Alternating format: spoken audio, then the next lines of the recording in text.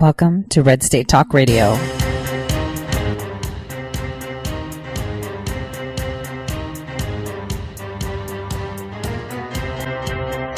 You're listening to Tori Says. For the next hour, I'll be your host, Tori.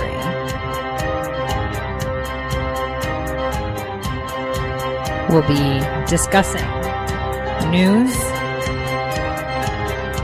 foreign and domestic, unfiltered news.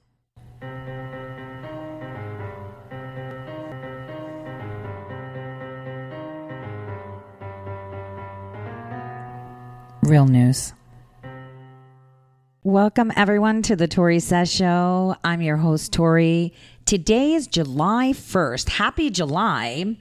And it's 2019, 7/1/2019. And it feels great to be an American today, doesn't it? Because as I hinted throughout the week, and specifically on Friday, that this weekend would be incredible.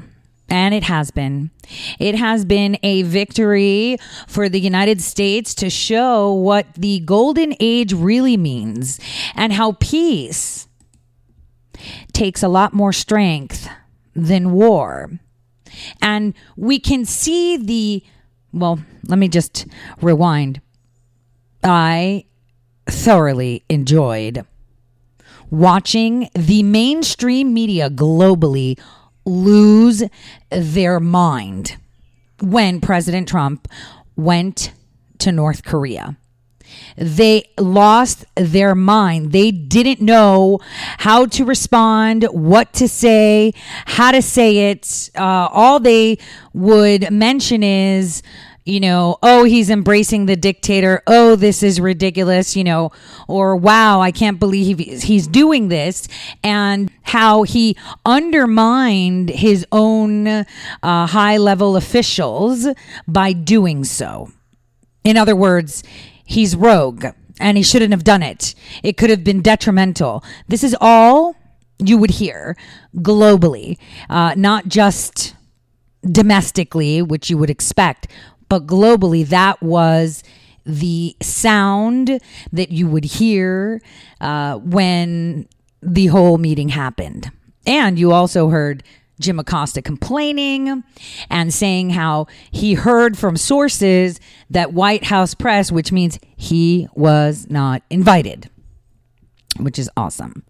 So where do we go with all of what happened, right? What do we say? How do we respond? And what is really going on? Today is going to be a fun show. So first of all, we're kind of going to analyze what happened over the weekend, talk about the meeting that everyone anticipated, which was between Turkey and President Trump, because that was the important meeting that was supposed to be coming out of the G20. I'll reiterate things that I've been saying over the past couple weeks. Kind of now we can see it. So it's always that the past will show you what's going on today so you can understand what's coming up tomorrow.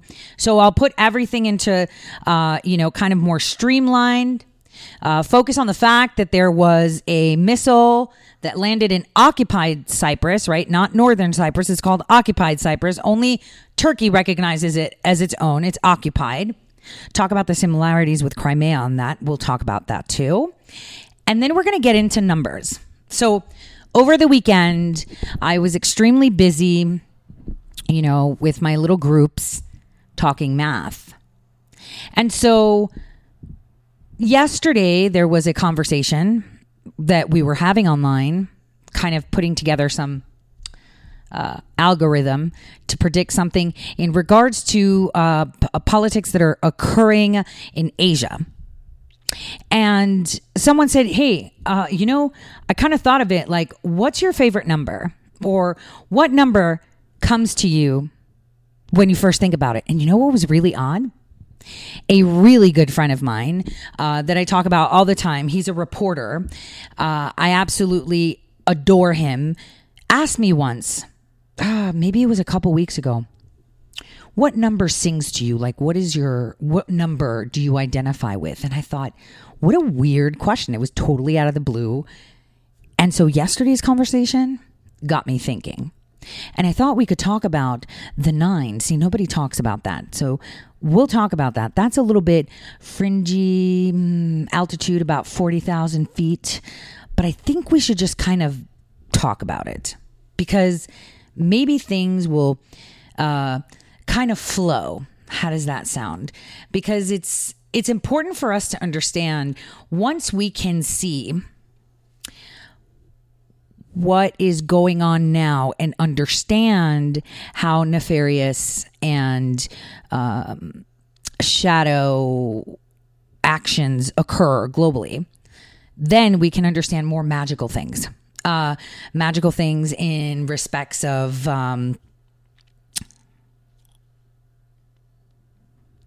how things are not what they seem. We've kind of talked about it before, how definitions are changed and skewed, how history is being rewritten by repeating wrong facts, and how the mainstream media, the mockingbird media, reinforces that notion that repetition. Didn't you always remember to remember a fact? What do? You repeat it, right? If you want to remember a phone number, you repeat it until it sticks. And it's the same thing with facts. When you're memorizing for school or college, right? You would pull out flashcards and memorize axioms, theorems, formulas if you were, into math or physics or chemistry, right? Or reactions, or, as a chemist, you would know how many electrons, one element has. Where does it sit on the periodic table? These are all through repetition. So it's through repetition and mockingbird effects that we store knowledge or replace knowledge we already had with something else. So memory is something that the mainstream media banks that you don't have. And more so because it's so subtly done over time that you forget about it. It's kind of like where I reminded all of you about Scooter Libby and how James Comey went from being a U.S. attorney for, a year and somewhat months, suddenly became acting attorney general of the United States out of the blue with no other career under his belt. See, no one remembered that. No one paid attention to that. No one understood that, hey, wait, Comey became acting attorney general with absolutely zero experience. And his first job working with Mueller was doing what? Putting in a special counsel. And now when we reverse the roles in 2019, we have Mueller being the special counsel that Comey wanted to implement, but was implemented by other people by Comey because Comey was fired. Sounds really familiar. Sounds like a pattern. So that's something that, we need to remember, that our memory is our reference.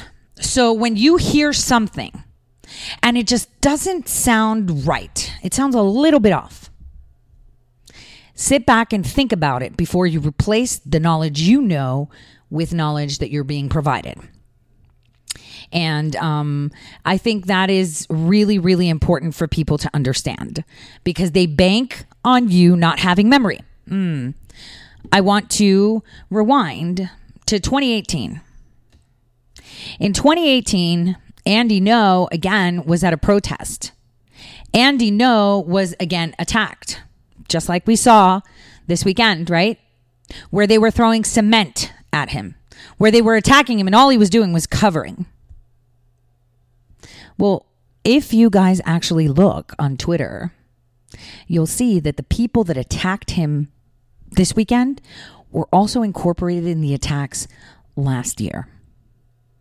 In the same method, same MO, same.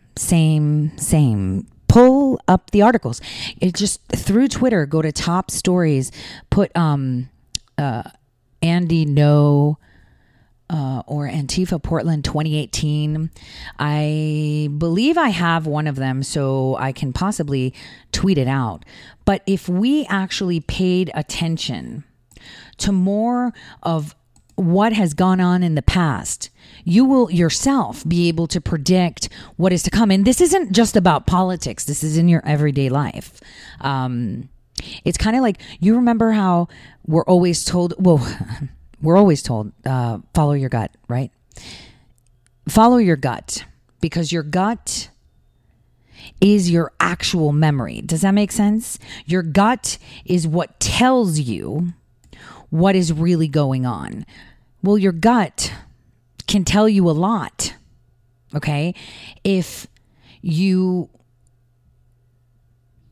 pay attention to it. And your gut is your thoughts, your memory, right?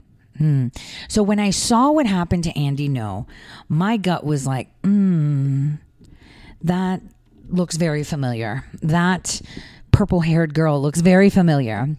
That picture of him with a backpack with white stuff all over it looks really, really familiar. And I thought, same MO, really weird. And my gut never lies. And I am tweeting that out for you just so you guys can see it. It's from 2018. And you will see that it really looks odd, doesn't it? Eerily familiar, as if Antifa have the same MO and they strike in the same place to the same people constantly. So I just tweeted that out. If you're not following me, I'm on Twitter at Tori_says, SAYS. So TORE_SAYS. And I've just tweeted that out for you guys to see just how eerily creepy it is that the left constantly repeats their tactics of attacks in almost every way, actually, which is pretty crazy if you think about it. Repetition. So repetition, we've seen from the way they act toward our president, right? Repetition. So first it's, sexist, bigot, racist, crazy. Then, rinse and repeat. The same thing goes for a lot of things that they have been purporting to in regards to people and how to act and how to stand and what to say. It's kind of repetition. And if you look at it, you have to understand that repeating numbers or repeating actions are something that tell you a lot more about a situation than anything else. The repetition. Okay. The repetition is what counts. And I'm repeating this repetition, right? Because repetition creates memories and memories create your factual database. Okay. So let's see. What was I repeating for over a week? What is going on with South Korea? Why are they so quiet? Why haven't we heard anything? What's going on? Right? Why? Because unbeknownst to many, before the G20 summit, and I was kind of pointing it out, we had Pompeo and special envoys traveling about. I noticed that Saudi Arabia had arrived to South Korea last week, or it was the Monday last week and Friday, and they had discussions with Moon. They all had discussions. Same thing went with Japan. Same thing went with, China, that the crown prince himself, not his envoys, himself would visit these nations and talk. Word on the street has it that he's had conversations with Kim Jong-un as well. So here we are finding allies in the most oddest places, right? Because one thing people seem to forget is love and hate is very close. It's almost the same emotion, right? How many of you had hated someone's guts so much just because? It could have been a boy, a girl when you were young, whatever. And you loathe them, maybe because you were jealous, maybe because you were provided wrong information, maybe because someone said, oh, that person's like this, and you're like, totally hate them with you. I'm on it.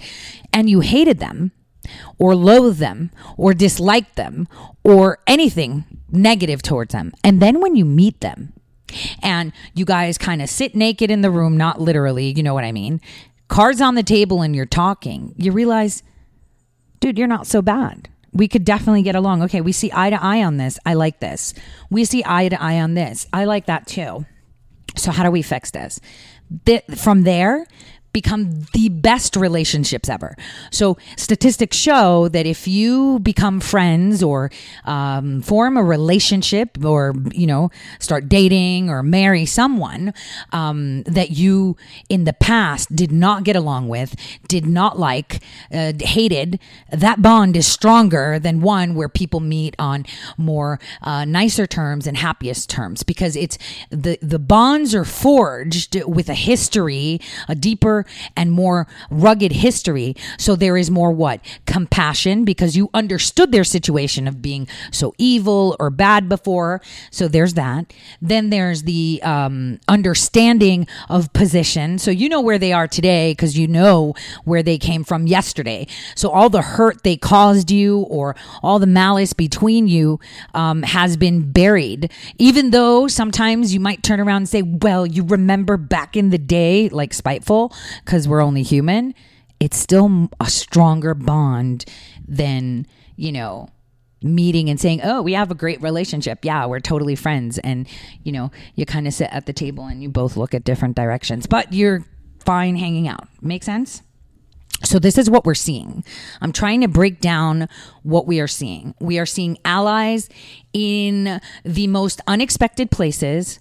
We are seeing movements on the chessboard that have never been seen. I mean, it's like the rook just took it. Wow, right?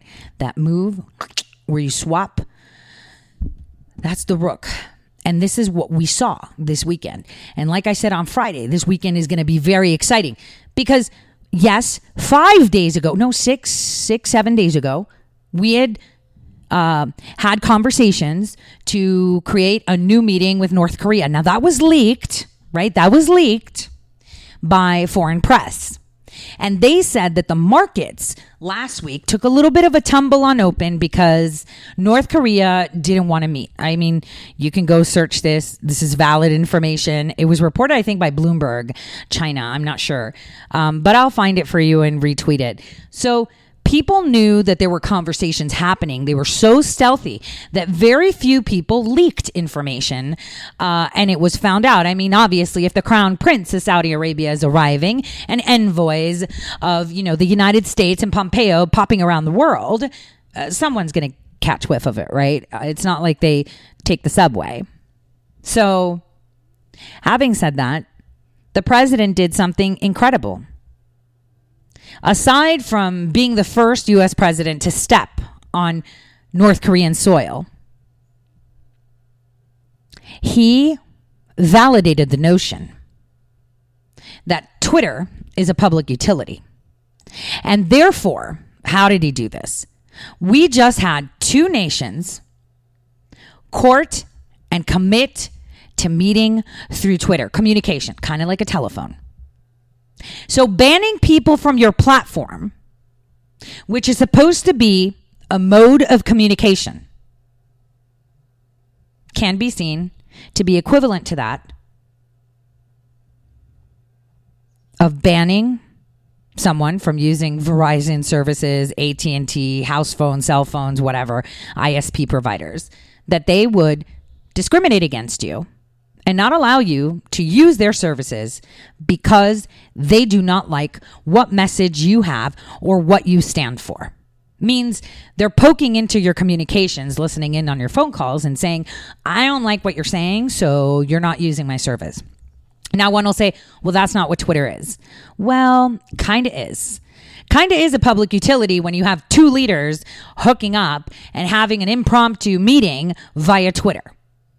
So here is where we take the step and say,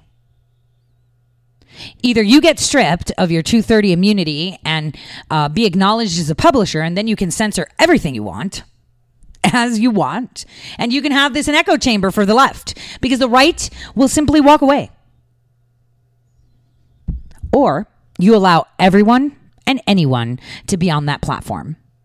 The only thing that you can, I don't know, censor would be graphic images or people committing suicide online or, I don't know, whatever else, may be gory. Other than that, whatever someone says is their business. And just like your cell phone, just like your house phone, just like your internet, it's always monitored. Remember, how is it when you say keywords, if you say words like bomb and, state officials' names and whatnot, you might have black vans at your door? Same thing will apply to Twitter and Facebook. So I don't know why Jack is hiring a bunch of people that think one way, insanely one way, and then they decide who can use it. That is a publisher's action. So here is where we can provide stripping them the immunity of 230 and have them as publishers. Now, it's a double-edged sword, because if we demand an Internet Bill of Rights, then we can allow them to keep their 230 immunity. That is how we go forward. By stripping them of their rights to be immune under 230, they are recognizing that they are publishers, and therefore these platforms are no longer going to be the platforms we use today. It'll be different. It'll be completely different. They will have the option to shut you down. They will create the echo chamber, and it'll take a few years. But in the meantime, until there's that adjustment period, they will win. They will have dominance over the platform. They will be doing what they wish. Now, Twitter has gone to the extent, from what I've heard and what I've known, is they not only ban you from their platform, but they actually collaborate with cell phone companies and they get information about your devices. So there are people that have been banned from the platform, and Twitter marks their MAC address. I think that's borderline illegal. What do you think? I think that's actually illegal. So Twitter is now targeting phones to lock them. So if you get banned from Twitter, they can put it so that you can't even pull up tweets. They get your hardware information in order to do so. And testing this theory, I can tell you that if you buy a new cell phone, you can suddenly see tweets again. So it's your device that they target. So the question is, how far in bed is big tech? I mean, if Twitter can get your hardware's ID and match it to your connections, what does that say about privacy? This is a big deal.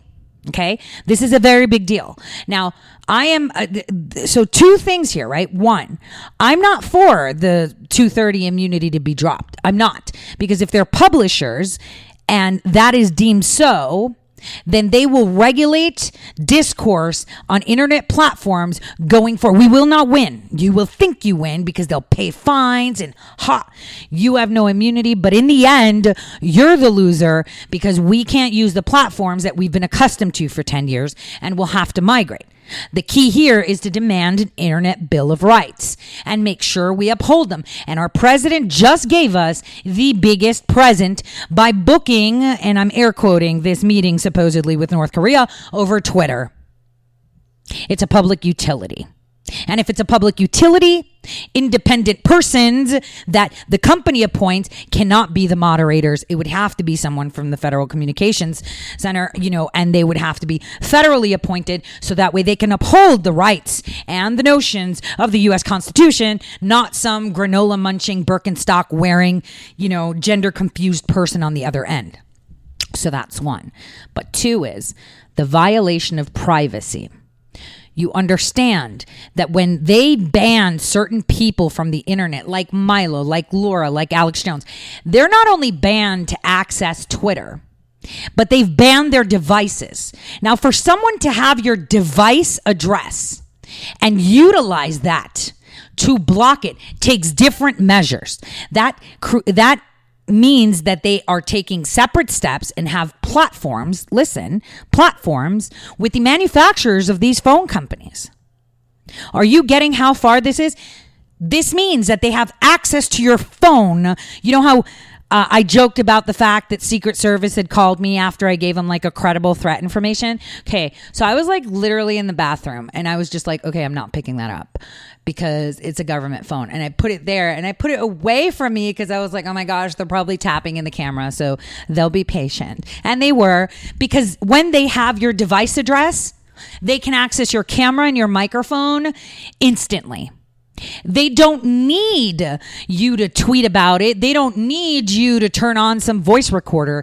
When someone has the actual address of your phone, and be able to turn on and off services means that they can access your microphone, your camera, your messages, your emails. They can access everything. Are you understanding that?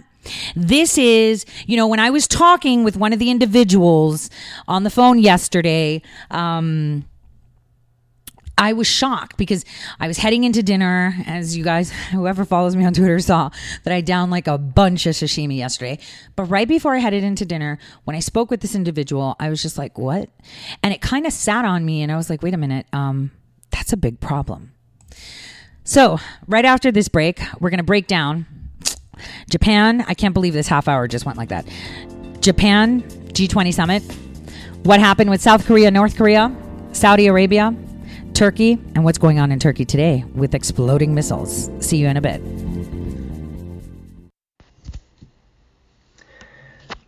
Hello, my fellow patriots. My name is Michael Flynn Jr., and I am the proud son of General Flynn. Your support of the last 2 years has been incredible and will never be forgotten.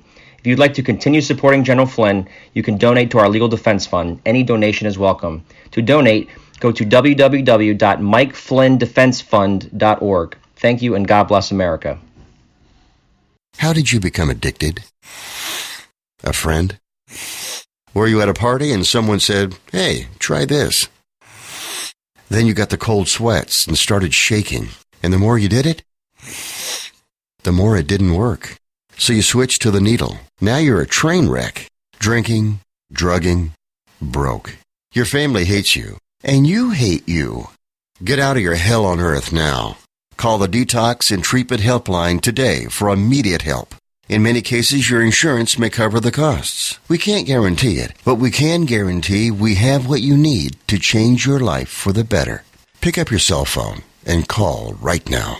855-700-2978. 855-700-2978. 855-700-2978. That's 855-700-2978.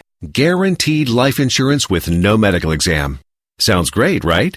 Even better, your rates will never increase and benefits will never decrease. If you're a U.S. citizen between 50 and 80, you can get life insurance guaranteed. It's not guaranteed in every state, and you may not qualify for every policy, but when you call, you'll speak with a licensed insurance company. They'll give you all the details about guaranteed life insurance. So call now, 1-800-707-1219, 1-800-707-1219.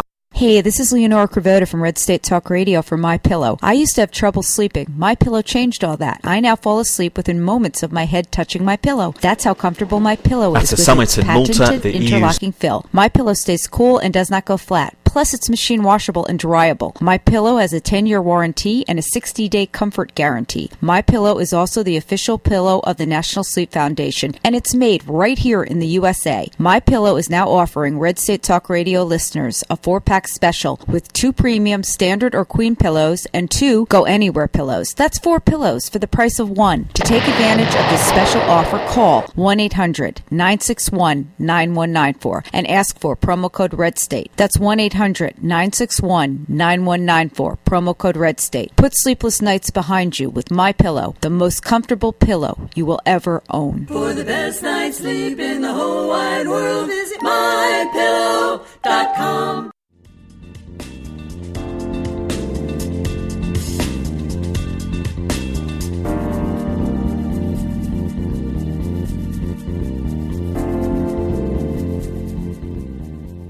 Welcome back, everyone, to the Tori Says Show. Again, I'm here Monday through Friday, 12 to 2 Eastern Time. So what I was telling you earlier in the show, and the half hour just ran away with me, is to trust your gut, and your gut is usually relied on memory. And I've kind of spoken about this before. There's also, some weird connection to the point that you do know that your gut literally has an independent neuronal system. Not saying that it's like a mini brain just to function your GI, and it's separate. So it's kind of cool how people say trust your gut, and don't overthink things. Kind of like maybe we have memory stored in our GI feedback loop that our neuronal system has on a separate section. It's actually separated but connected. It's odd.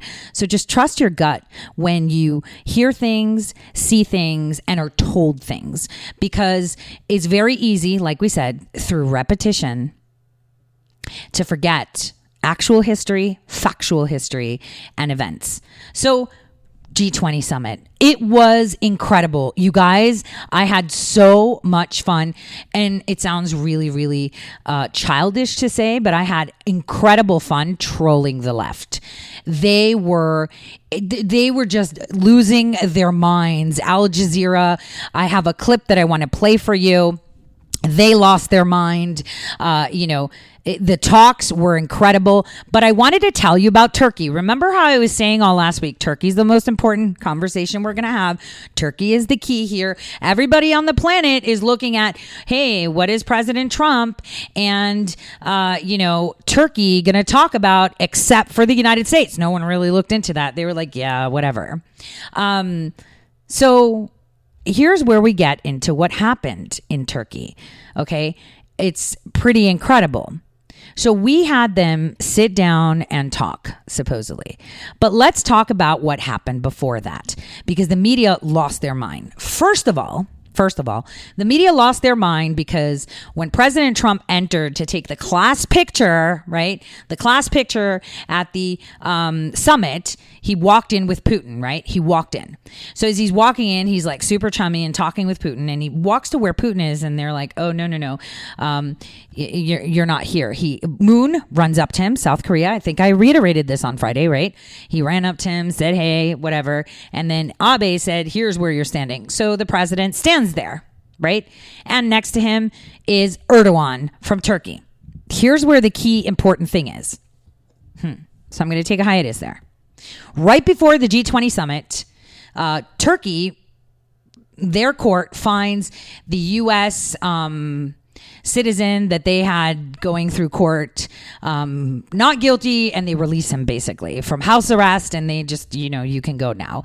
So they released a hostage. Okay, let's just say it the way it is. All right, let's not dilly-dally and say, oh, they went to court in this. They released a hostage. So Turkey released a hostage before the G20 summit. Not only that, Turkey had the G20 summit swap their spot with China. So it should have been in the picture, China, Xi, Trump, MBS, right? Instead, it was Erdogan, Trump, MBS. Now, when Trump arrived to his spot, he saw the Chinese mark, and it was Erdogan standing there. Erdogan reached out his hand to shake Donald Trump's hand. Guess what our president did? He swatted him and patted him on the shoulder like, yeah, whatever, buddy. And turns around and starts having a conversation with the Crown Prince of Saudi Arabia. Because remember, the 2 weeks prior to the G20 summit, Saudi Arabia, the United States, envoys from Iran, Russia, all of these countries were visiting with who? China, Japan, South Korea, and conversations with North Korea and India. So they were all about Asia. So they had all sent envoys to Asia. That was a big deal. Okay? So huge deal. They're still having a conversation talking about this. You can clearly see that he's making the swap finger, saying, yeah, the dude swapped his position with President Xi. President Xi from China literally walks up to President Trump right before the class photo to see who took his spot and why it was changed last minute. You totally know he did that. And he shook his hand and walked off. Didn't say anything else to anybody else. Now, that is a very big deal. Erdogan tried to do everything to be in President Trump's orbit because he knows he's got problems. Now, I'll tell you a short problem, kind of keeping it sweet, kind of keeping it simple, okay? Keeping it super simple on this one. Remember how everyone keeps saying about the annexation of Crimea by Russia? How they wanted to annex them, how they wanted to, be their back support, be kind of helped by Russia. And so Crimea would be kind of under their wing, and everyone's like, it was an illegal annexation, blah, blah, blah, blah, blah, blah, blah. Remember that? Okay. In 1974, Greece attempted to annex Cyprus, meaning they wanted to take Cyprus under their wing because they were all Greeks anyway, right? And they were just living in Cyprus and they had been taken over by the crown. So this is like history, right? Blah, blah. So Greece is annexing Cyprus and Turkey's like, no, you don't. We're taking it. And they invaded Cyprus, just so you guys know. So what Russia was doing to Crimea was wrong, but what Greece was doing to Cyprus was okay. Now, annexations like this happen when there's a formidable, let's just say a deep-seated history between two geographical locations. They work together. Their citizens are one. They want to maintain their independence, but at the same time, they're codependent because they share language, they share laws, or, they share history, and they want to be part of each other, kind of like the way we annex Puerto Rico, okay? So Puerto Rico, basically, we own them. They have so much debt. They're owned by the U.S. I wonder why they're not a star in our flag yet. But anyway, I digress. So the annexation of Cyprus was totally supported by the whole world, but the annexation of Russia was not. We just need to be paying attention a little bit more. Okay?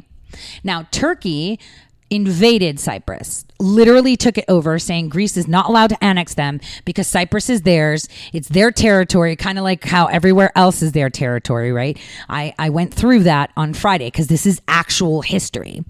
So here's what happened, just, in the past, 12 hours. A missile landed and exploded in the northern area of Cyprus, which is the occupied territory of Turkey. Turkey has occupied that territory. Now, first things first, I just want to say that the British television, British news outlets, and French ones are claiming it Northern Cyprus, and they're recognizing it as a legitimate state of Turkey, while the rest of the world, especially Russian Times, Greece, Arab, Al Jazeera, all of them are saying it's occupied and that Turkey is the only one that recognizes it as theirs. So the story goes that this is a missile shot from Syria that's Russian, and it's an S-200, and they have a portion of it, and they're like, yo, look, it's right here, and it's totally Russian, and the Syrians shot it, and that's because the Syrians were deflecting a missile shot by Israel that killed a baby in southern Syria, okay? But here's the really weird part. First of all, my sources on the ground, because I got some stellar sources, obviously, tell me that this was a plane that was shot down, not a missile. Second, the picture that they're posing with on Facebook, the pictures that actually went around, made rounds, is actually from July 2018. Okay? So it is a July 2018 photo claiming that it's an S-200 missile. Are you paying attention? So there's a person named Kudret Osurze, a Turk from occupied Turkey, that was posing with the same piece of missile from 2018, and this is what's making rounds as having been found. Are we paying attention now? So I want to state something again. When you see something out of place and it reminds you something, kind of like that Andy No thing that I tweeted out. When I saw Andy No's video, and I love Andy, right? He's like my favorite gay man. Well, after Milo's my favorite faggot, I'm going to tell you that. He is the best. He's a queen. He's nasty. I love him because he's him, okay? Then comes Andy. I love Andy because he's so sweet and so kind, but he's also savage. But anyway, when I saw the picture with his backpack, immediately my gut said, wait a minute, I've seen this before. So the minute I saw the news early this morning, I kind of just surfed through, I kind of looked through, and I was like, I've seen this before. And yes, I did. July 2018. And that's what's weird. because a web page, Bayrak, has that picture. The mainstream media are pushing the same picture, and that is a missile that supposedly hit in 2018 through one of their efforts of testing missiles, not coming from Syria. So it seems like all of this is manufactured by the manufactured and fake government of the northern area of Cyprus. So it's really weird. Now, there is no actual official statement from the occupied territory of Cyprus, but I can tell you that the pictures that are flying around as part of the missile that Sky News put out, that BBC put out, are from July of 2018. That is from an S-200 missile, and it's from Gaziantep. So specifically. So it is really weird how your gut works, right? It's really, really weird. And the thing is, it was a flying object that was hit, and people are saying that it was an aircraft. So, I don't know if it was, Libya or if it was Greece, but apparently there was a violation into a Greek and Lebanese air this weekend. And also there is a spy craft, like a craft that, monitors. It's a surveillance plane, right? It was found. It's the Turkish Air Force E-7. It's called the Peace Eagle. It's flying over southern Turkey, Cyprus, Syria, Israel. So it's one of those planes that surveil, okay? And it's been in flight. So it's a pretty big deal that is up in the air. Then something gets shot down, and they're pushing pictures from July 2018. So it's kind of like the Cages thing. Cages from 2015 pushed around as if they're today. And now they're saying it's a missile, but it's like, wait a minute, you had spy aircraft going around international and non-international waters, invading other people's airspace, and then it gets shot down. I don't know what to think right now. So that's a big deal. So I've said that Turkey is the problem. I've been saying this since November. Okay, that war will be brewing from there. No one listens. I'm going to play a clip from Euronews, and this is from 15 days ago, what the EU Mediterranean states were saying about the dispute with Turkey. Take a listen. At a summit in Malta, the EU's Mediterranean leaders have backed up Cyprus in its dispute with Turkey over lucrative offshore gas reserves. Earlier this week, Cyprus said it had issued arrest warrants for the crew of a Turkish drilling ship, which it said had infringed on its territory. I want to reiterate my solidarity with Cyprus and my support and respect for its sovereignty. Turkey must stop its illegal activities in Cyprus's exclusive economic zone. The European Union will not show weakness in this matter. But Turkey says it has the legal right to conduct energy research in waters off Cyprus. Malta's Prime Minister also addressed migration from Africa at the summit. We have agreed that we will continue to press at European level the issue of migration. The issue of migration, which cannot be decoupled from the reforms and changes to Schengen and to freedom of movement. We have also reiterated that points related to Africa and African policy should not be only related to migration, but Africa needs to be taken within a global context. Turkey invaded the northern third of the island of Cyprus in 1974. Decades later, the island still hosts a UN peacekeeping force which separates Greek Cypriots in the south from Turkish Cypriots in the north. Okay, so two important things in this clip, which was really odd, right? So first of all, this is Europe saying that they're going to hold Turkey accountable for what they're doing. And, Cyprus said that they issued arrest warrants for that first drilling ship.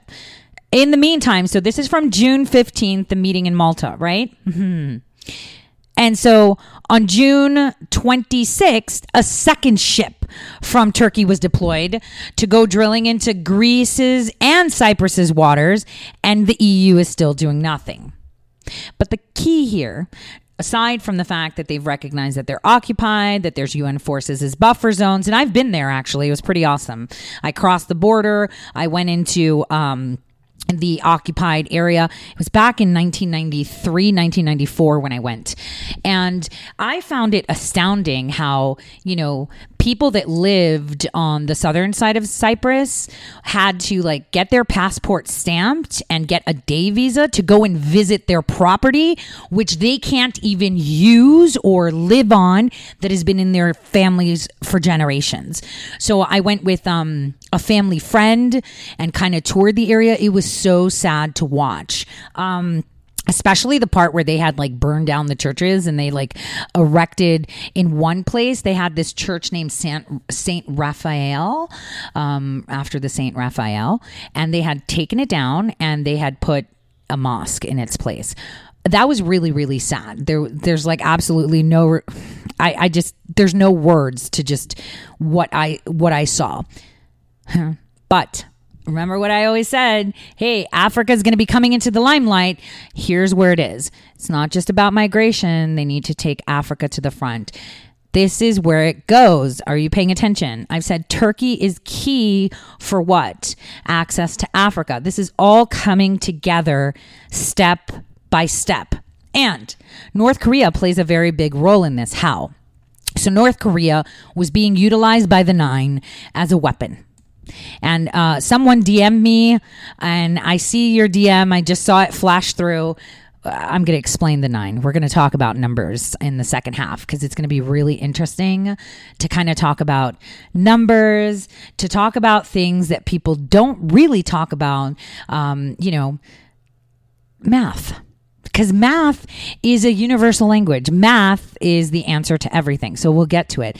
But mathematically calculating, if you have hold of Turkey, you have hold of access to 3 continents. That is a big deal. And especially when Africa, so rich, so underdeveloped, access, that is incredible too. So remember that we've said this. Keep an eye on it. So what happened with President Trump and Erdogan? So aside from the fact that he swatted him, they sat down, they talked, right? They supposedly talked, they chatted. Guess what? Their meeting only lasted 20 minutes. He did not sit with him more than 20 minutes. That is a very big deal. Meetings like that don't last 20 minutes. Leaders, when they meet, don't last 20 minutes. They last way longer. I'm reiterating that. A lot of people were like, well, he said nice things. Of course he did. Of course he did. You're not going to say anything else. But here it is where Acosta starts asking, President Trump about Khashoggi, right? Khashoggi, right? Who is a journalist, but Andy knows not. Thank you, Mike, for that comment. Loved it. Khashoggi is a journalist, but not Andy No. Stood up to President Trump and started to pressure him and say, are you afraid of offending him on the subject of asking him about Khashoggi? He's like, not at all. I don't really care about offending people. I sort of thought you would know that. Take a listen to this clip. It was a big burn for Jim Acosta. Totally loved it. But here is where we need to be focusing on what they're pushing. Remember, Turkey had 3 items. The S-400s, Khashoggi, and the death of the Egyptian president 4 years ago. Take a listen to Acosta. When you were asked about the case of Jamal Khashoggi, you did not respond to that question in front of the Saudi I don't know conference. that anybody asked me. Were you afraid of offending him on that subject? No, not at all. I don't really care about offending people. I sort of thought you'd know that. That was awesome. That was a burn. That was amazing. Now, what did actually occur with South Korea? So there were a lot of conversations held with South Korea, more so on trade, more so on uniting the peninsula in regards to opening up the border. And, we also saw the same happening with Kim Jong-un and President Trump. It was so awesome that there was more English being spoken at the North Korean border between Kim Jong-un and President Trump than we saw on the Democratic debates, huh? Right? And how natural was it when he was like, hey, yo, so like, can I step over? Whatever.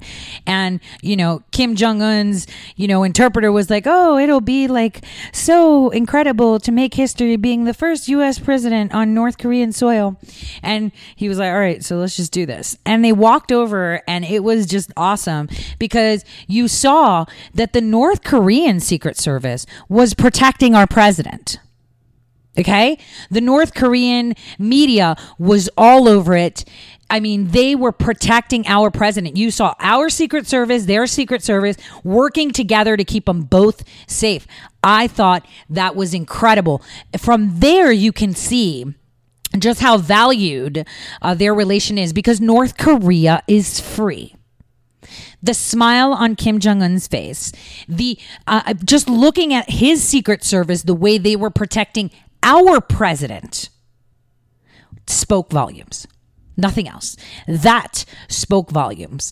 And, Kim Jong-un's round little face, all happy and stuff, speaks volumes. He has a very peculiar walk, too. Anyway, that for me was it. Considering that every other president before him would only look at North Korea through binoculars, our president not only went to the DMZ zone, but he went into North Korea.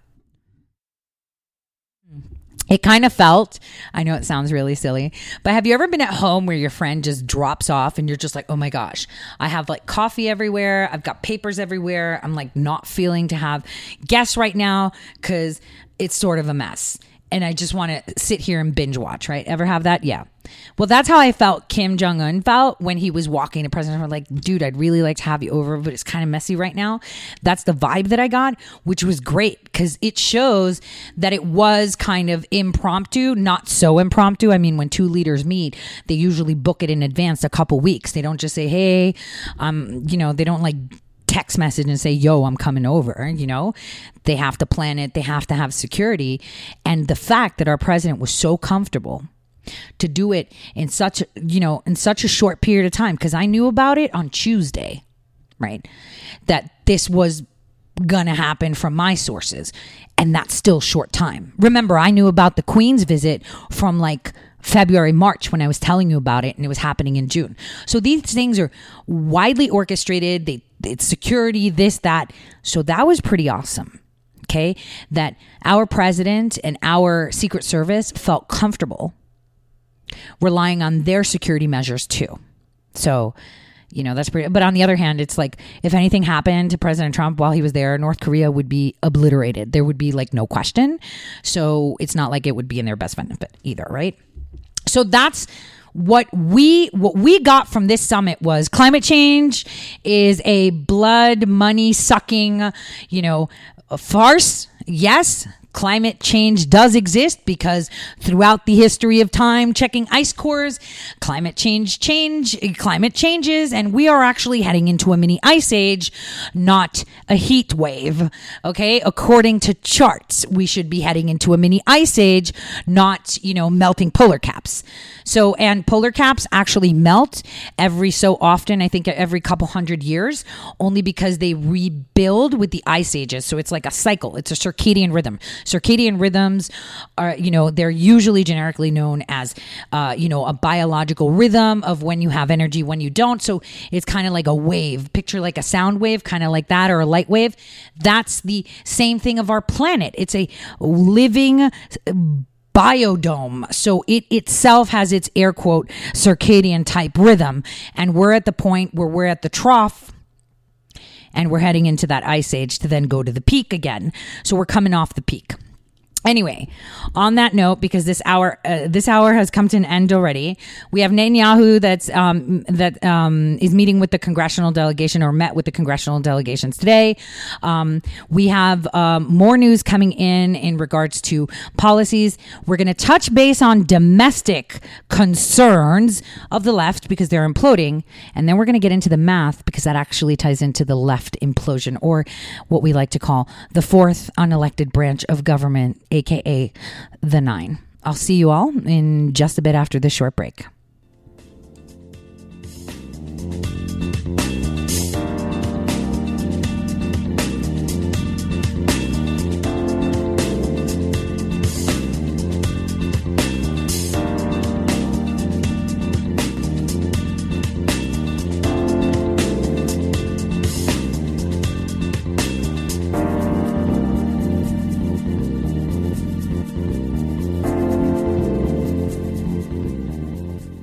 let every nation know, whether it wishes us well or ill, that we shall pay any price, bear any burden, meet any hardship, support any friend, oppose any foe, to assure the survival and the success of liberty.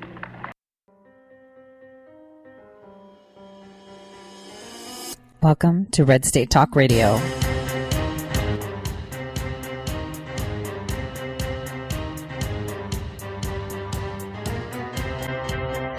You're listening to Tori Says. For the next hour, I'll be your host, Tori.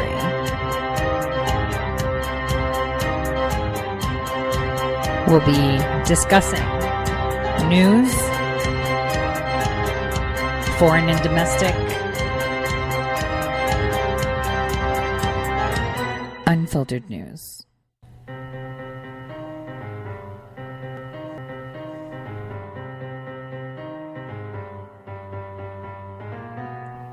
Real news. Welcome back, everyone, to the Tori Says Show. I'm your host, Tori. So this is the second half where we're going to kind of delve into things that you won't hear on the mainstream media and things not a lot of people talk about because not everyone's such a geek like me, I guess.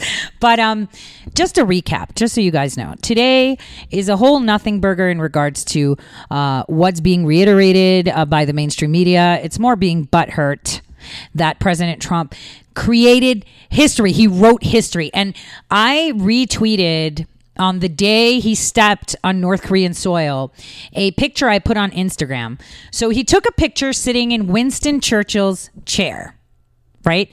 And when I saw that, I was like, oh my gosh, dude, he's probably thinking what I would be thinking if I was sitting in Winston Churchill's chair. And what is that? Winston Churchill had made a specific statement. And he said that history would look kindly upon him because he intends to write it. And that is exactly what President Trump, is doing. Because Winston Churchill was right. History will be kind to those that intend to write it, because he said, history will be kind to me because I intend to write it. Winston Churchill was activated twice as prime minister, both times during a time of war, during a time where it was a battle to see if they would actually implement the plan. The plan, not, it was a big deal. I'm going to have to be a little bit more careful with my words here. But remember, 1947, the CIA was created. And there was one piece of advice when Churchill was back as prime minister that he had said to Eisenhower when he was president. He said, never ever give control to one node, one area. Because if you don't have a buffer for that, if you don't have any oversight, you lose it. And this was something that I found curious when looking into different historical things. And this is like a hobby thing, okay, guys? It's just stuff that I love because I like math so much and I use it for predictive models and hobby-wise, right? I don't get paid for that kind of stuff.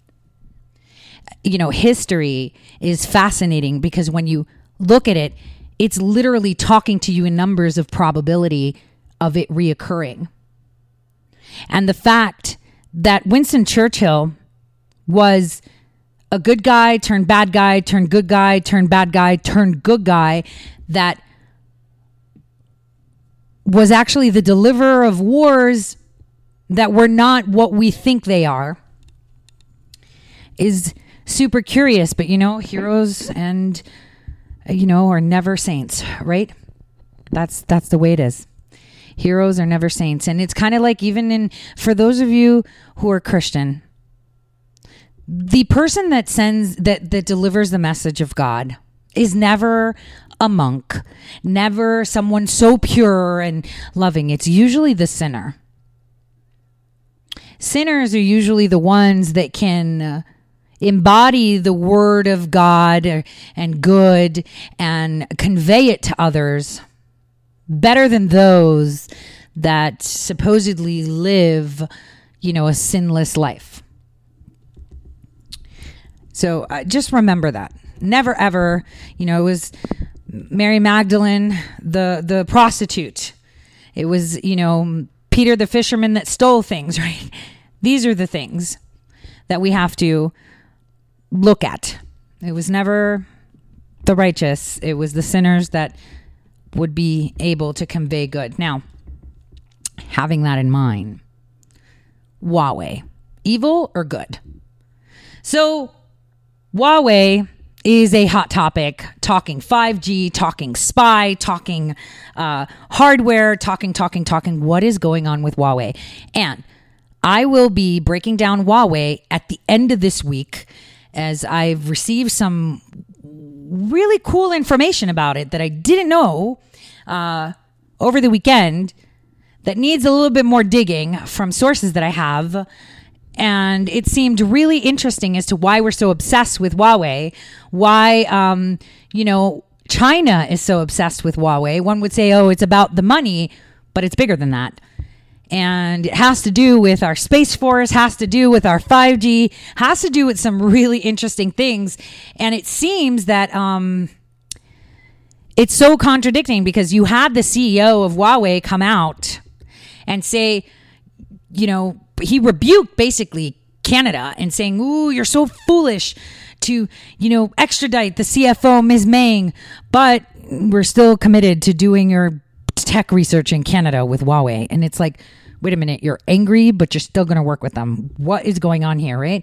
It's like if someone was going to hand over my chief financial officer to another country, for whatever reason, and I'm angry at them, I'm probably not going to be doing business with them. So that one thing kind of had me dig into a couple sources. Most of them came from South Korea, which was weird, and some information that came out of Taipei for me. And Russia.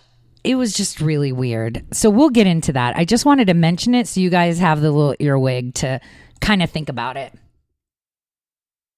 Now, what I wanted to do before I begin talking about numbers, which is important, and analyzing things and talking about the nines, something people haven't heard, I want to play a clip from the joint press conference that President Trump had with President Moon. Take a listen. Thinking, hey, I'm here. Let's see whether or not we can say hello to Kim Jong-un. And I put out the word, and he got back, and he wanted to do it from the beginning, and so did I. But there's a lot of good feeling, when sometimes the media will say, gee, what's happened? Well, they know what's happened. What's happened is there was nuclear testing, there was ballistic missile testing, they had hostages of ours, as you know, very tough situation. And now we're getting back our remains. We got back the hostages. There's been no ballistic missile tests, and there's been no nuclear tests. And South Korea is a whole different place. And Japan, Prime Minister Abe was telling me, Japan is a whole different place. They had missiles going over Japan on a very constant basis. You know that very well. So I hate to hear the media, give false information to the public when they say, oh, what's been done? What's been done? A lot's been done. And there's also a good feeling. I can tell you on behalf of President Moon, he feels much better about even Chairman Kim. I mean, he feels much better. They couldn't have meetings. Nobody was going to meet. President Obama wanted to meet, and Chairman Kim would not meet him. The Obama administration was begging for a meeting. They were begging for meetings constantly. And Chairman Kim would not meet with him. And for some reason, we have a certain chemistry or whatever. Now, let's see what happens. We have a long way to go, but I'm in no rush. The sanctions are on, and I'm in no rush. I'm in no rush with Iran. I'm never in a rush. Guys, did you hear that? It's just a good feeling. Remember what I told you? I'd urge you to just look back at the videos where all the media were rushing and piling on like rabid dogs, to try to get a picture, and look at Chairman Kim's Secret Service, how they protected our president, how smiley they were, and how they were meshing together, and how they made it happen, and they wanted to make it happen. How Obama begged to meet with Chairman Kim because he wanted to set Hillary up. He wanted to create that foundation, and he said no. How much peace he's brought because there's a good chemistry. Good chemistry. Do you know why? Because people respect people like Donald Trump. People respect people like Donald Trump that become president because they use their hardships, their wins, their losses, their business acumen, their ability to think on their feet and apply it to their country like a business, because that is basically what it is. It is a business. And they respect him. We are respected. What was Obama? A limp-wristed idiot who came out of nowhere and was a lawyer. We don't need lawyers to run our country. We need Americans with grit. We need blue collar that work hard every day. Those are the people we need in the House. Those are the people we need in the Senate. We don't need bankers in the Senate. We don't need lawyers in the Senate or the House. What do we need? American, hardworking Americans, farmers, receptionists, Walmart shelf stockers. Those are the people we need. The people that can identify with the people that can deliver the message. And ultimately, we need someone that's really good at business and has bottom lines. We know President Trump. We've seen him on our TV for decades. And those claiming, they don't like President Trump anymore because he ran for president are just hurt. Why? Because they're probably jealous that he did it and they didn't. See, because if Mark Cuban ran, and I've met Mark Cuban, I wouldn't vote for him. Only because he doesn't have the same floor of ethics, to me, that President Trump has. Whereas if I saw someone like, you know what? I don't want to name him. But he used to work for Microsoft and then created a card game called Exploding Kittens. Those are the type of people that we need. Innovators, people that think outside the box, and like I said, Yang is a great guy, but he's not for now. And I've told you to keep an eye on him and look at him coming up. He was the only one that came up and spoke about North Korea and how great it is. What? He's the only one that came out and said, hey, anything to make peace is a great thing. None of the other Democrat candidates did. Said they're trying to push the race card. Oh, everyone's racially, how racist against Kamala Harris. It's like, no one's being racist. She's just a person that would spread her legs and lies and lies and lies and uses her, vagina card, basically. That's what she's doing. I'm a woman. Oh, and I'm a little bit extra tan, so vote for me. No, it doesn't work like that. I'm sorry. We don't need people like you. What we need is people in California, right, to run, people in New York to run that have been taken down the short end of the stick. That's what we need. We need people that work, people that can roll up their sleeves and say, let's get to work. President Trump, he's a builder. And yes, silver spoon, whatever, but he grew up in a house in Queens, and his father made that business, and he made sure that he would take that business to the next level, and hoping his kids will continue that tradition. That is the American dream. That is what I dream. That's something I create. My children can take over and amplify it, and their children can amplify. Because aside from just leaving out your DNA lineage, right, and leaving you're creating the future, because your children are the future, and molding them so they can take hold of the future, molding them fearlessly to move forward, is the American dream. I think it's anybody's dream to know that you've contributed not only in your lifetime, but for lifetimes to come with what you've put out there. And it's not just your kids, but their ideologies and what they can contribute to society, right? So on that note, speaking of DNA lineage, I wanted to get a little bit more into numbers. So I've spoken before about the golden ratio, and I've never been shy to admit, yep, I'm a polyglot. Yes. And I love math. Math is like a universal language. Love it, love it, love it. I'm probably the only person that understands YAML. YAML is a coding language. Okay, it's different in the sense that, you know, it's not something traditional. It's ain't markup language. YAML. It's pretty interesting. And it was the only one that had something called sexagesimal coding, meaning, see, most of the numbers most of the algorithms and most of our math formulas are based on a base 10 system. Like trigonometry is base 10, you know, everything's base 10. But from the times of the Babylonians, okay, we're talking way back when, it was always a base 60. And that's more so because it made sense because, you know, maybe they didn't have computers then. I mean, we're just being told that they didn't have computers, you know, and if they did have computers from back then until now, they've probably disintegrated and we don't have access to them, right? Because they've disappeared. Because right now, if there was a nuclear explosion in my city, nothing would remain standing because nothing has been built to stand. It's all sticks and stones. It would be eradicated, right? So thinking on that notion, the thing is, it's only got it's got 5 factors basically. So you can actually, it has 12, but you can use your hand, right? It's a highly composite number. It has 3 prime numbers in it. There's so many ways that base 60 is there. I mean, it's 60 minutes, 60 seconds, right? But for some reason, we're using base 10 rather than base 60 now. And this is ancient mathematics, okay? Back in the day mathematics. And the reason I do it, I'm stating this is because I actually stumbled upon it years ago when I was trying to, I'm a contractor, and sometimes I get very ancient dialects that are being found by archaeologists, and they kind of pull a lot of us to kind of make sense of some things. And there was one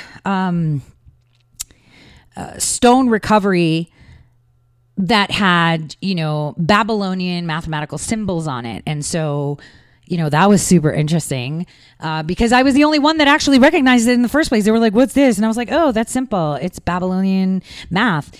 And that led to other things and other things and other things. And kind of, you know, when you're doing your research and trying to figure things out, you stumble upon more. And the way it came about is, you know, my infatuation with the Fibonacci series and the golden ratio. The golden ratio is pretty much saying that there's a non-perfect symmetry that's perfect. You know, you would think that when you cut a paper in half, you know, it would be half and half is like the perfect ratio, right? To have symmetry, like you fold it in half. But in reality, in life, in nature, it's not like a 1-to-2 or 2-to-1, you know, something round. It's actually a ratio of 1.61. That is the perfection. So there's been many studies claiming how this golden ratio depicts beauty.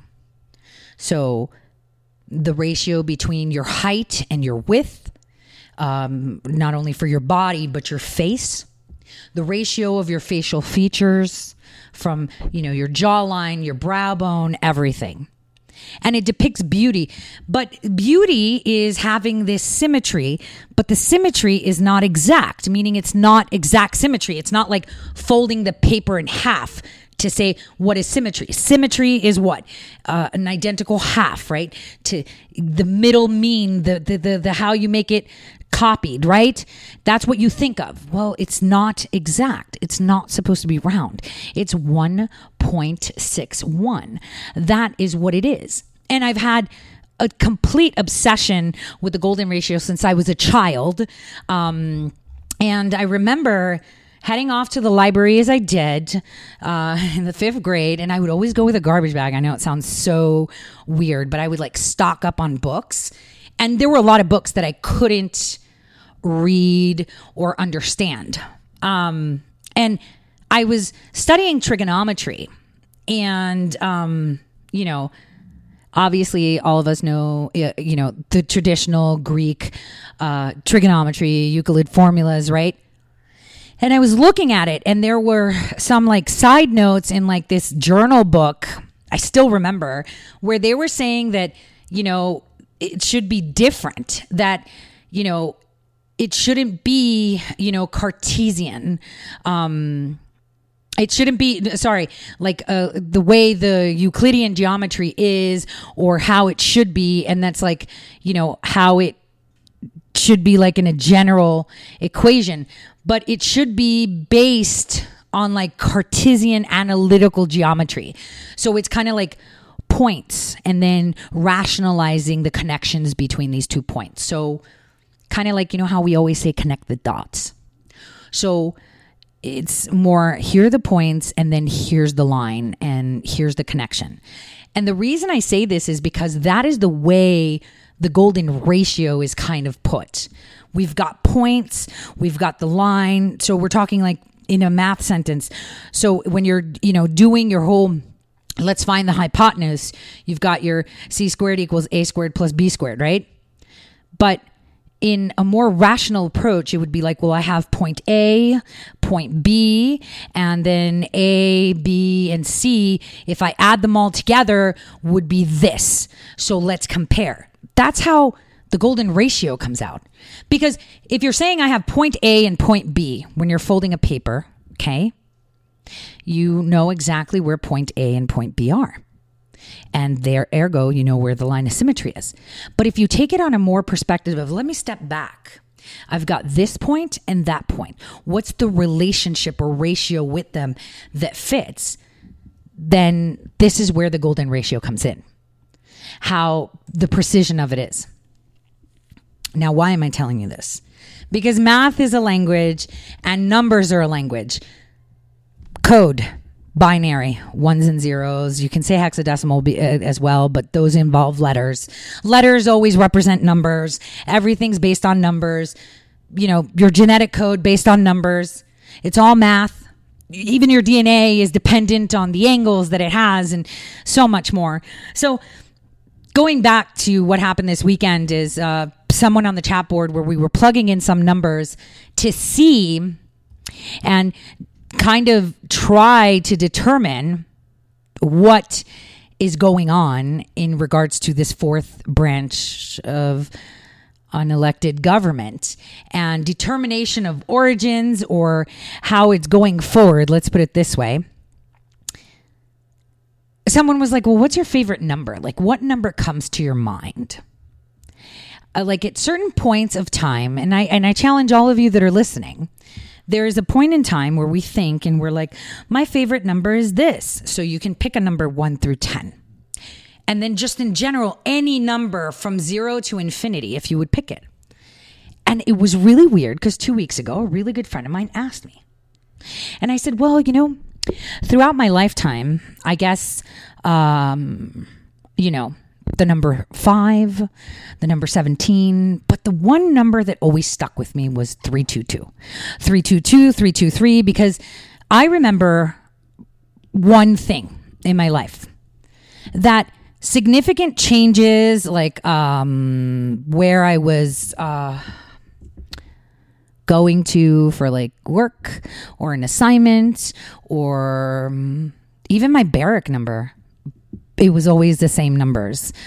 It was super weird. Even the flight numbers, sometimes they would always have at least 2 of the numbers. They would have like 22 or 23 or 33. So I would say like 322, 333, 323 were like my numbers. But if someone would ask, it's 322. And the thing is, when I answered that question, it came back to me from something that I had read, like 2 decades ago. And I remembered the 9. And here's the thing. So 2 decades ago, I was in India. It was before I got pregnant with my first child. And I had gone to India and then finished whatever I needed to do there and headed off to Goa for like 2 days. Like, who doesn't want to go to Goa, right? And there I would just hang out with the locals. I'm that type of person that when I traveled, what I like to do is kind of go alone and just hang out with the locals and kind of mesh. Obviously, Hindi, not too good, but I know all the cuss words, so that's great. My Punjab is way better. And I remember having a conversation with some guy there, and he was telling me how India and China are all headed in the same direction because they're independent of the Nine. And I was thinking, who's the Nine? Is this like a group? Is this like a cult? Like, what is it? And so his English was really bad, but what he was trying to elaborate to me was that it was a specific group of persons that ran the world. And I was like, oh, a Rothschild theory thing, right? Okay, here's where we are at. So I just listened and kind of buried it in the back. And then when I was in London, ready to explode pregnant, I stumbled upon a book accidentally, which was talking about history. So it was history between the 700s and 1120 AD. And I found it interesting that a lot of that wasn't around, the weird names like Cenewolf and stuff. And it had stuff about the Knights Temple. So after this break, I'll go into what the Nine is and how interesting it is and why it's relevant now. I'll see you all in just a few.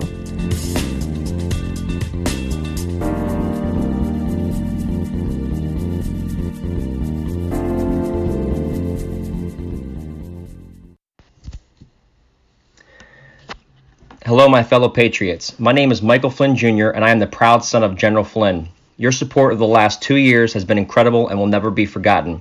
If you'd like to continue supporting General Flynn, you can donate to our Legal Defense Fund. Any donation is welcome. To donate, go to www.mikeflynndefensefund.org. Thank you, and God bless America. How did you become addicted? A friend? Were you at a party and someone said, hey, try this? Then you got the cold sweats and started shaking. And the more you did it, the more it didn't work. So you switched to the needle. Now you're a train wreck. Drinking, drugging, broke. Your family hates you. And you hate you. Get out of your hell on earth now. Call the Detox and Treatment Helpline today for immediate help. In many cases, your insurance may cover the costs. We can't guarantee it, but we can guarantee we have what you need to change your life for the better. Pick up your cell phone and call right now. 855-700-2978. 855-700-2978. 855-700-2978. That's 855-700-2978. Guaranteed life insurance with no medical exam. Sounds great, right? Even better, your rates will never increase and benefits will never decrease.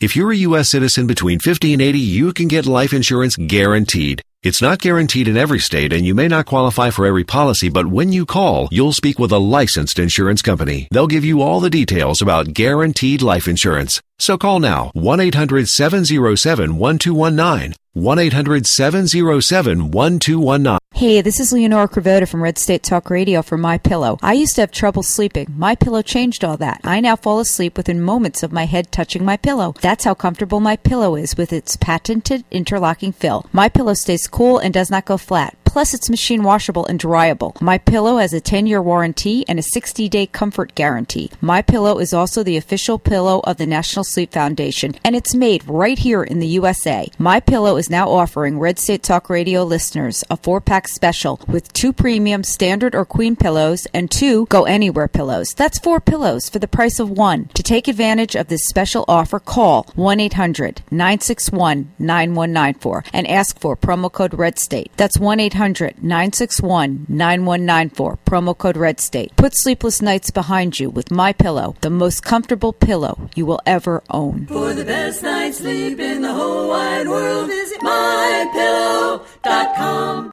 My father stood before you to accept the nomination for the presidency of the United States.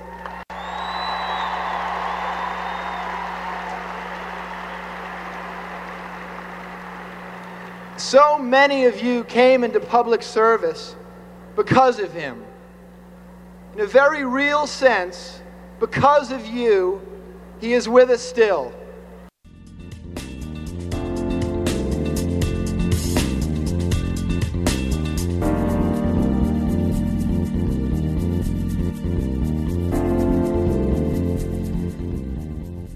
Welcome back, everyone, to the Tori Sess Show.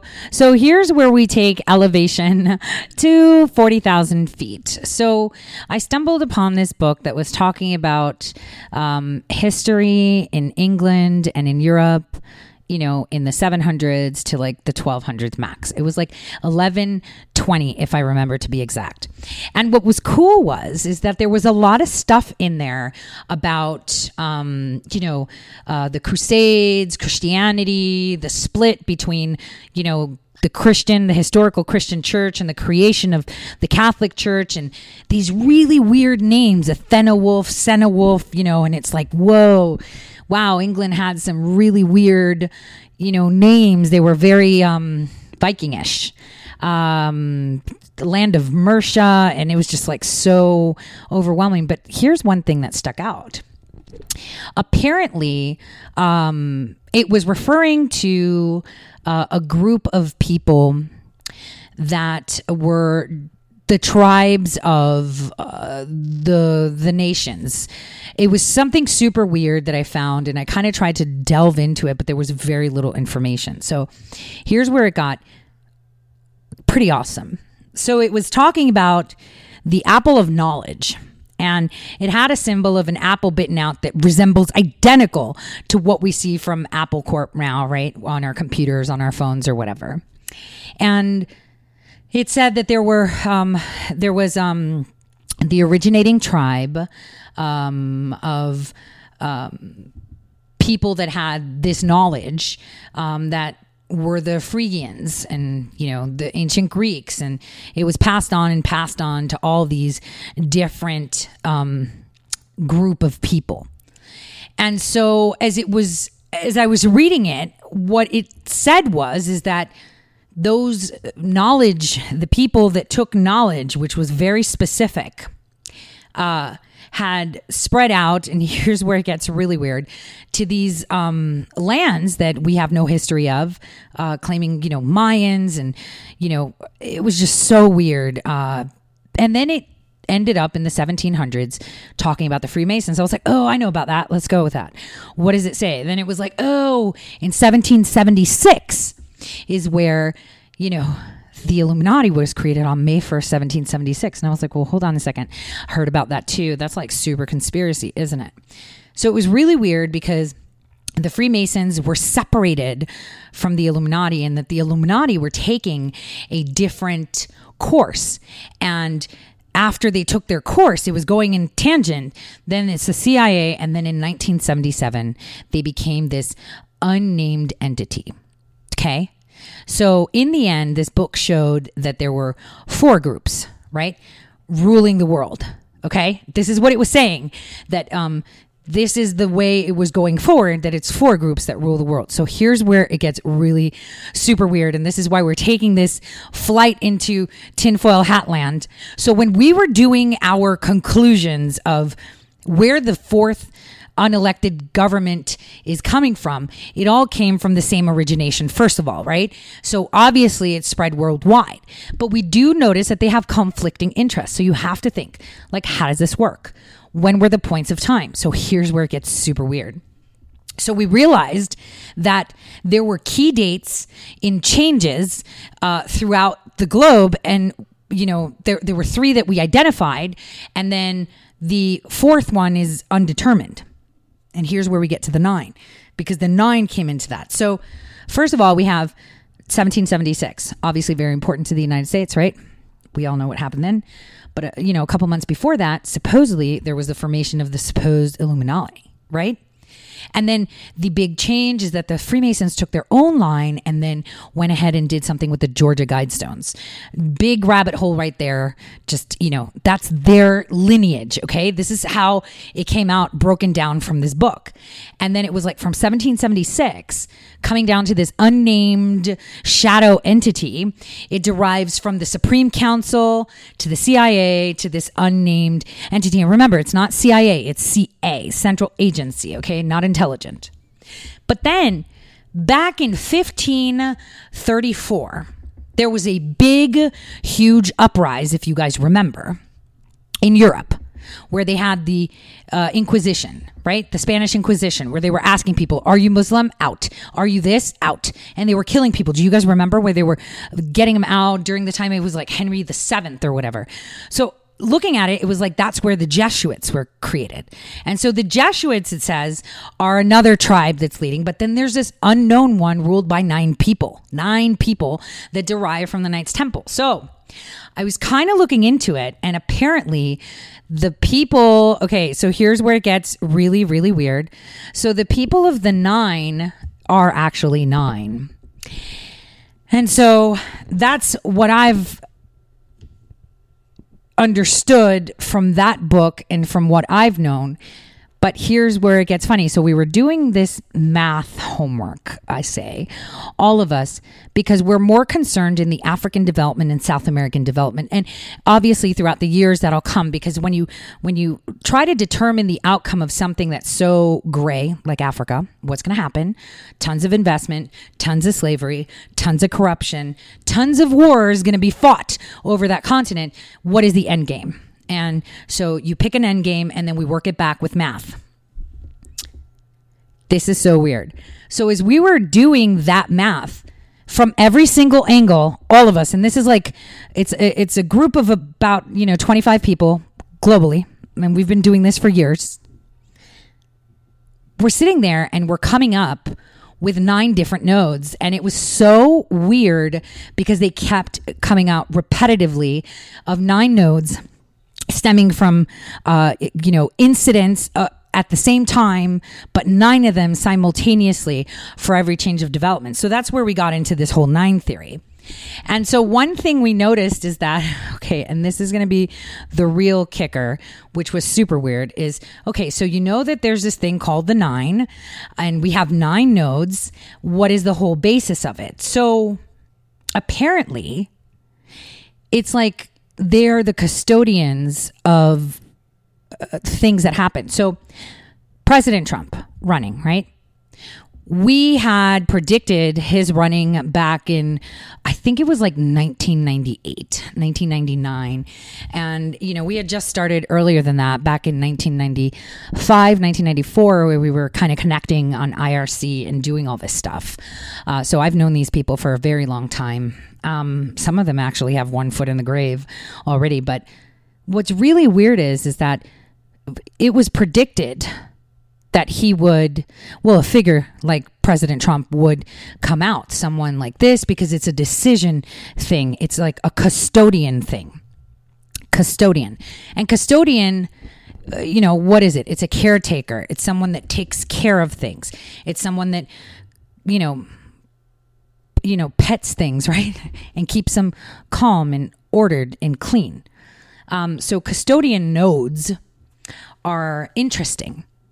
So when we predicted in the United States there would be this custodian in 2017, we also saw that there were another 8 nodes, across, the globe. And there were 2 in the Middle East, right? And we don't know what countries. We just, continent-wise, from aggregated math that we do in regards to developments. And at that time, we had just finished the tanker wars. We had, the whole Iran deal, the new pipelines, Clinton's testimony, the whole rape scandal, but it was really consensual thing, right? So many factors. So it just determines geographically. So it was like the United States, 2 in the Middle East, and the rest were spread out throughout Asia. So 9 of them. So that was the weird thing. So 9. So we discovered this weekend that on the prediction models that we've done to see where Africa would be, and considering the information we have now and the supposed variables from different type of alternate, if we go in this direction, it'll be this, again, there's 9 nodes. 9 everywhere, 9. But for Africa, the majority are in Europe, and the singular external one, so weird, Australia. Like, what? So it was super weird. So whatever happens in Africa will be surrounded by caretakers that are in Europe and Australia. So that was super weird. So as we were doing South America, which incorporates Central America too, we saw the same repetitive function. But then when we saw to see where the United States would be going forward, guys, all the nodes, all 9 of them were concentrated in like nowhere, like geographically, and how they would, statistically go, because you always put every single country as a node, every single geographical location, I would say. So you have the United States, so you have North America, South America, Australia, Antarctica, Europe, Africa. You always give them a value, right? The weird thing is that the value that we were coming up with in regards to the United States and the direction of politics and how it would go on a global scale in meeting was so weird, because they were pretty much all 9 nodes were in Antarctica. So why am I saying this? First of all, we noticed a pattern that the number 9 would be constantly coming up. Second, we saw some really odd behavior in regards to the predictive models that are not 100%, right? Not even 50%. You can't say that. But they're good guidelines because, hey, so far my crystal ball is pretty spot on, right? And this is short term that we're speaking, but long term, they're pretty good guidelines, right? So it was really, really weird. So when looking into it, we noticed that if we actually added concerns of population explosions, kind of like the ones that they have in China, where there's, they have a temper on, you can only have so many children. Population is a big problem in Asia. That was something that stemmed from when looking into the continent of Africa. So we injected the population explosion factor into Africa. And once that factor was implemented in Africa, the node shifted to the United States. So it was super weird. So basically, the control of population, if there is a control in the population, meaning like not having sex with everyone, or people being sterile or infertile, or, then control of these nodes shifted, if that makes sense. So we noticed that population actually regulates these nodes, and it doesn't even change their number. So as we were toggling around, we noticed that eugenics being injected into these algorithms, this is where it comes out to be like, whoa. Eugenics being injected into the algorithms on a separate geographical locations would shift 9 nodes. Again, 9, and we don't know why 9 points of action would be, but they would always shift. And it always seemed to be that if you would lower the population or have higher controls, another way. So if you increase the controls of populations, like saying you can only have 1 kid, or only these types of people can have kids, or that, right? Or designer babies, because it's just one type of variable that you could put in. So you just have to think it incorporates everything. That's why I said this is kind of ballpark figure predictions, not actual.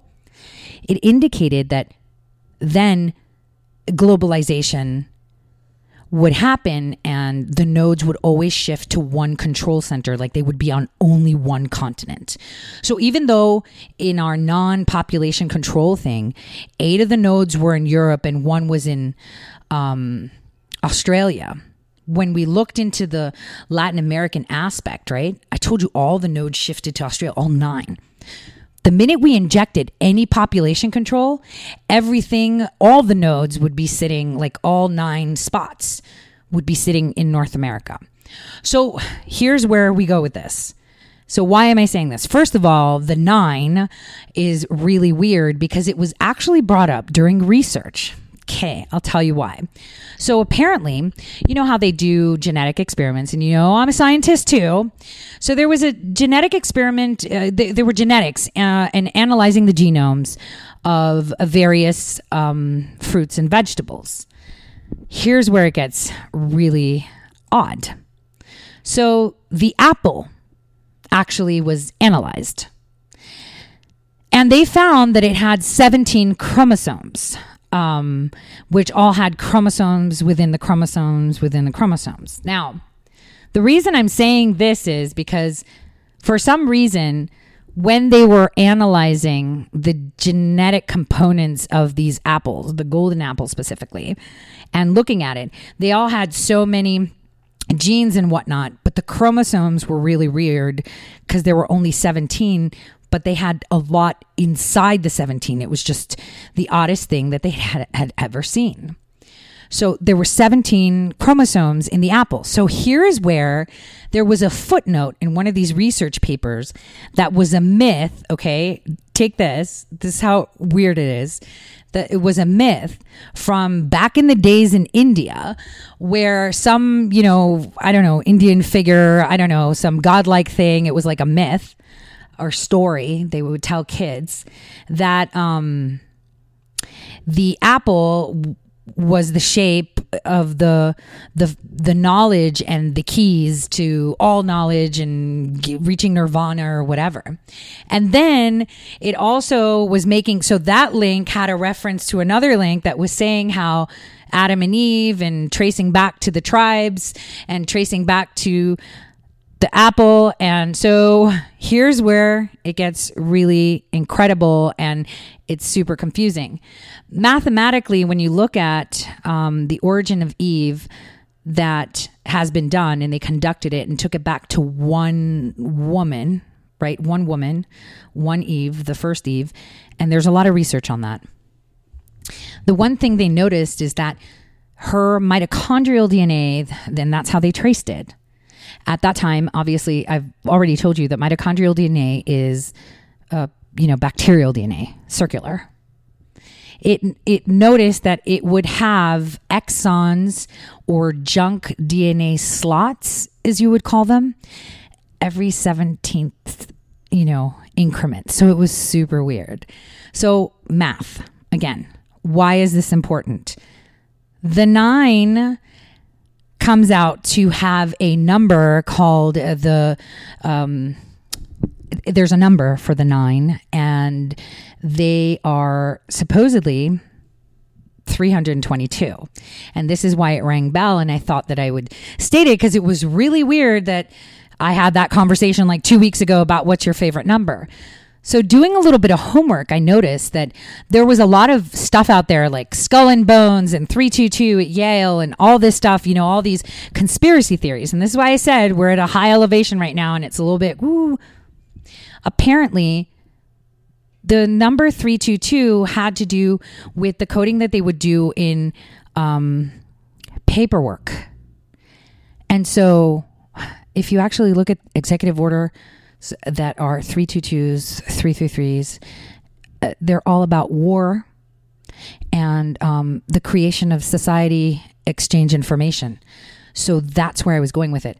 Numbers tell us a lot. Don't we file things with numbers? Don't we code things with numbers? This is where it gets weird. And that's why I said today's show is a little bit different. And I love patterns. So looking into it, Executive Order 322 was about war, and it was about creating law and governance in territories that we own, like the Philippines or Samoa and stuff like that. Executive Order 15233, 15322, all had to do with providing more control to the intelligence community, more control to this fourth branch of unelected government. And so when factoring it out, here's where it gets weird. It's as if it's more on a tangent. Remember how I said circadian rhythms of the biodome, or what you have. During the day, you have peaks and troughs, right? It's like a living organism. Well, math is like that too. You can't have one without the other. Well, if you look at the circadian pattern of the way these executive orders are done with the same repetitive numbers, and I'm not a numerologist or anything like this, I'm just telling you patterns. They all come out to be one and the same. But then when you add their frequency, when you plug them into a formula, let me just make it simple, it comes out to be the golden ratio. So it's super, super confusing.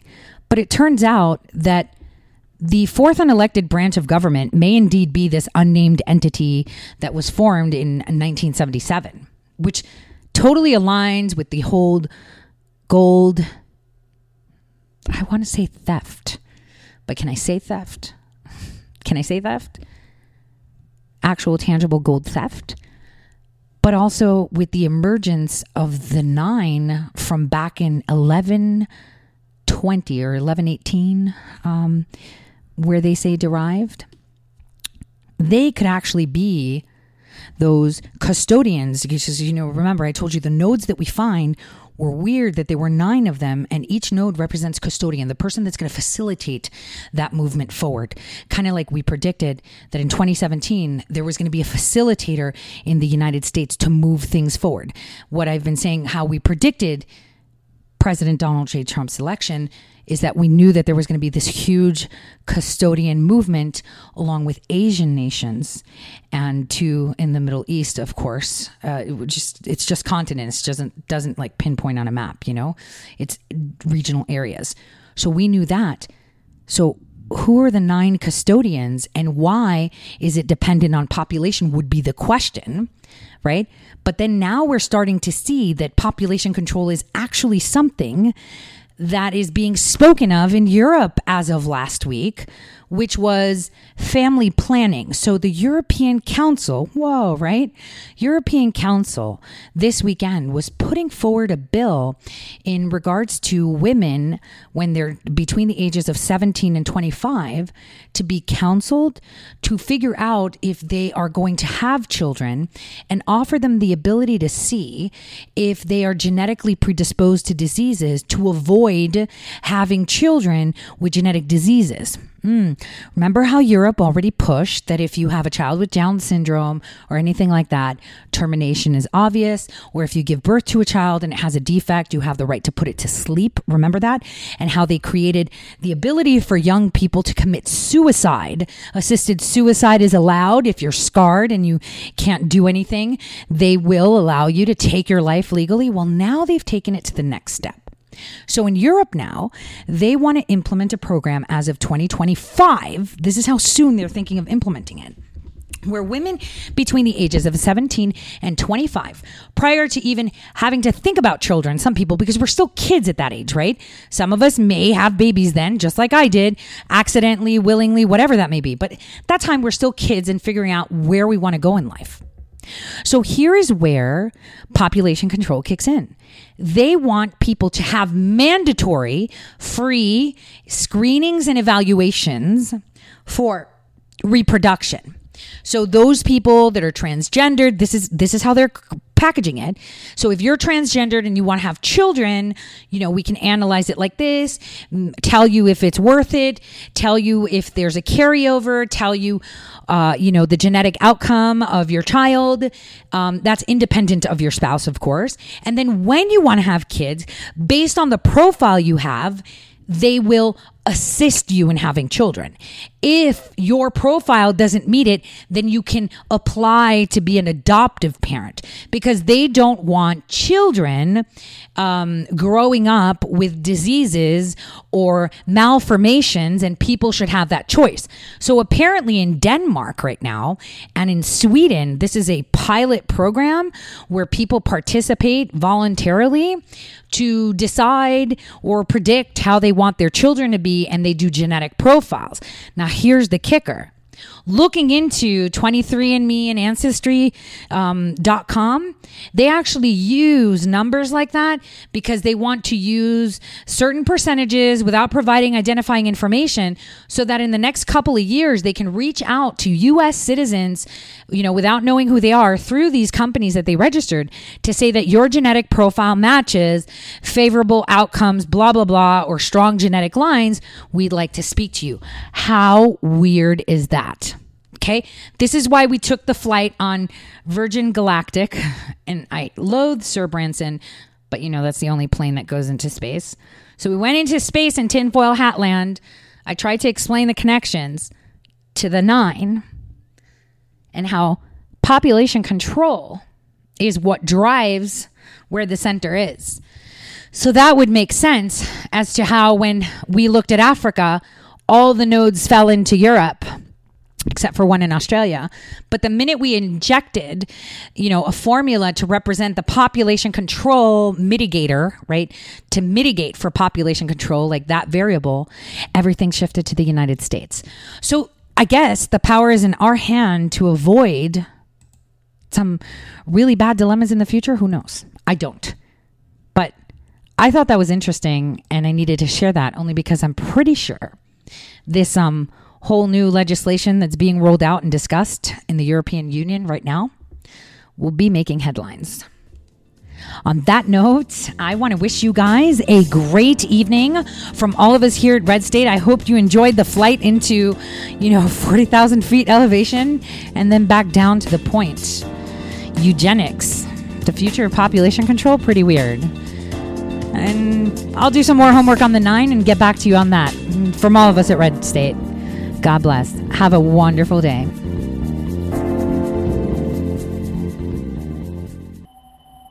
Ladies and gentlemen, the President of the United States. Good evening, my fellow Americans. We now stand 10 years past the midpoint of a century that has witnessed 4 major wars among great nations.